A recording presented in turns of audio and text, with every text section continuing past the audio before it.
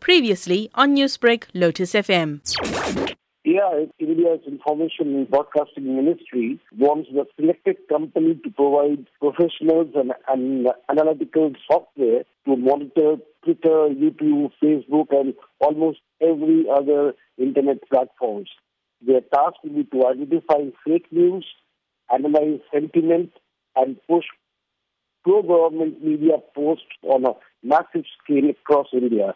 The government also wants to monitor individual social media accounts and record private conversations at will.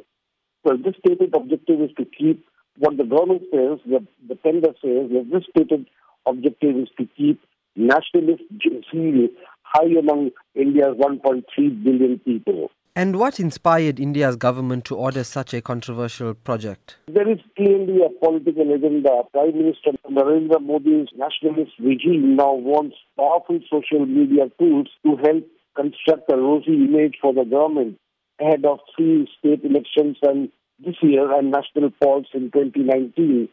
And also, if you must notice, the results emerging today from by-polls in 15 state and national seats shows Modi's BJP party is either trailing or losing elections. So the national mood is changing and the government wants tighter control for a turnaround. The proposed project will also monitor newspapers and private TV and radio stations. It will analyze government-related news and pass it on to the BJP party to take a call on how to improve its profile ahead of next year's election. Will it not transform into an Orwellian state with Big Brother snooping on everybody? Exactly, that is the fear. For example, the number of internet users in India will touch 500 million next month, up from 481 million users last December. And 270 million of them are also on Facebook, which will be also monitored. India also has 730 million mobile phone users, and software experts warn the exercise will set up a mass surveillance tool.